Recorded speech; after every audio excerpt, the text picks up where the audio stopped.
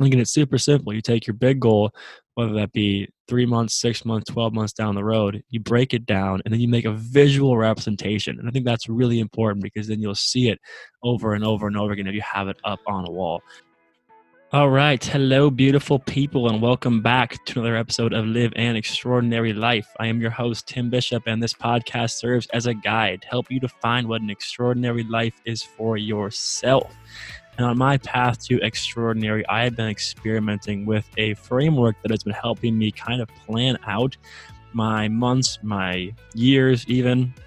And what I found, so we're about a month and a little bit more into the new year. And, there's always talk around New Year's resolutions and yada, yada, yada. But I've been trying to think about ways that we can better structure how we look at our goals and where we want to go in life and the things that we're working on, whether it be business and personal or really all of it.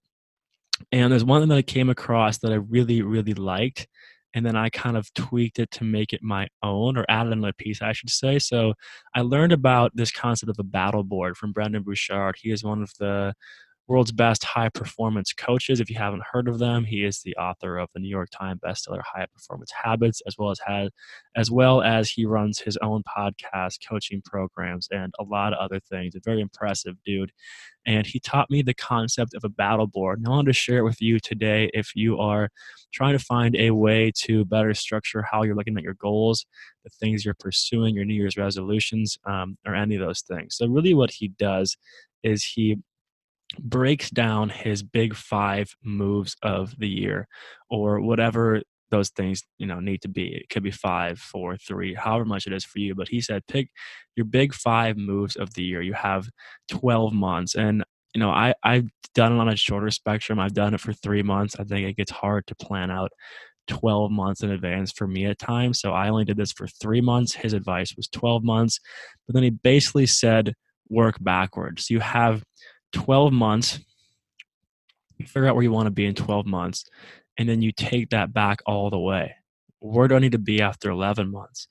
Where do I need to be after 10 months, 9 months, 8, 7, 6, 5, 4? So you get the point. Like, he basically works backwards and breaks down his goals into 12 steps that says, okay, at the end of January, I need to be here. At the end of this month, February, I need to be here. At the end of March, I need to be here. If I don't get there, what do I need to do to get to where I need to be by the end of April? And you just keep that progression going. So what I like about it is, one, it makes it easier to break down bigger goals. But two, then you basically, within that monthly goal, you can plan out the steps that you need to make that given week or that given month to get to where you want to go. And why is this valuable? Well, I think it just gives our life a lot of direction. When our lives have direction, they have a lot of purpose and a lot of meaning. We do well with direction. It's a reason why a lot of people do so well in the schooling system. There's just directions given to us. You get in the real world, you have to find a way to channel all the possibilities into some sort of direction. And I think that what's really cool about this, and what he recommended, is to visually, make a visual representation. You get pieces of paper, and I wish I was in my room right now so I could show you, but I'm not in my room right now. But on my wall, I have these papers, and they literally are a visual representation of where I want to take myself in the next couple months. And that helps me break down the big things that need to happen. So every morning or every week I wake up, I look at my month, my 2 month, maybe even 3 month. I just always am staying in touch with what is on the horizon for me. And then every week I sit down and I make a most important list. Like, what are the things that have to get done this week in my work, in my personal life? And then I go and do those. So then every week I'm basically checking in on my 3 months, 6 months, 12 months goals. I'm looking at the given month and saying, okay, am I still on track to meet those? Good. Okay. Now, what are the most important things that I can do this week to make that happen? And I've never seen more progress in my life than by doing this. And, I'm a little bit biased because for me, as an entrepreneur and someone who literally has to set my own schedule and own everything a lot of the time, this is super valuable for me because it's in my business. and the stuff I'm working on, it just applies so much. Like I need to give myself direction. I need to set goals on where I want the business to go. I need to have most important things a week that I'm getting done, just like you do in your job. I've also applied it to my personal life. So, you know, I love this because I am a creator and I'm someone who really needs to add in this kind of structure to my life, or I can be in the clouds for a long time. But I've definitely found a lot of benefits. So I would say it's worth giving it a try and worth giving it a go if you're interested in it.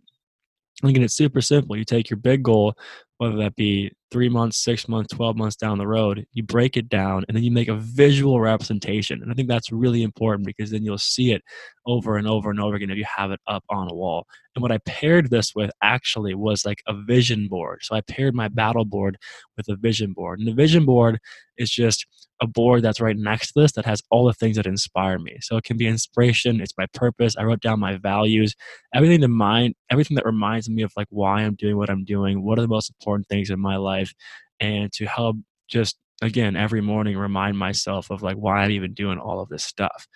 And I think for me it's really important.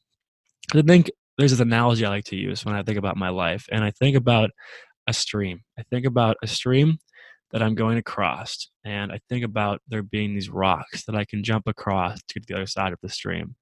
And I view my life as a progression of jumping from rock to rock. And getting across the stream would be great, right? To get towards these goals and to reach these goals. But I think one of the most important things to do is also enjoy the rock that you're on. And so I'm trying I would perfect is a strong word, but I'm trying to work on that, what that really means to have these long-term big goals and big ambitions, but also to be able to just be fully present in what you're doing and where you are right now. And I think that there's a belief with some people, at least that's what I've observed. There's a belief that you can't have both those things. You can't be super future mindset and growth, go, go, go, go, go, and also be like someone who just soaks up the good stuff of life and smells the flowers. And I disagree. I think you can totally have both, and I'm experimenting with that. But the vision board helps me live more in the present and why I'm doing what I'm doing, and helps me look for the things and joy in my life that I want. And the battle board helps me keep moving forward towards the things that I want to have in my life. So the balance of the vision board and the battle board together are really beautiful. So again, I got this battle board concept from Brendon Burchard. The vision board, I don't know, I found it on the internet. A lot of people do it, I think, but combining those two together have worked really well for me. And I was kind of just thinking that I should share it with you because I think that if you're looking for a way to give yourself constant triggers and clues, and also a way to structure your growth, that these could be two useful tools for you. So I hope that you got something out of this episode. As always, hit me up if you have questions or want to talk about these concepts or other ways to do them or other ways that you've learned to do them. And on that note, I will say, go live an extraordinary life and have a beautiful day.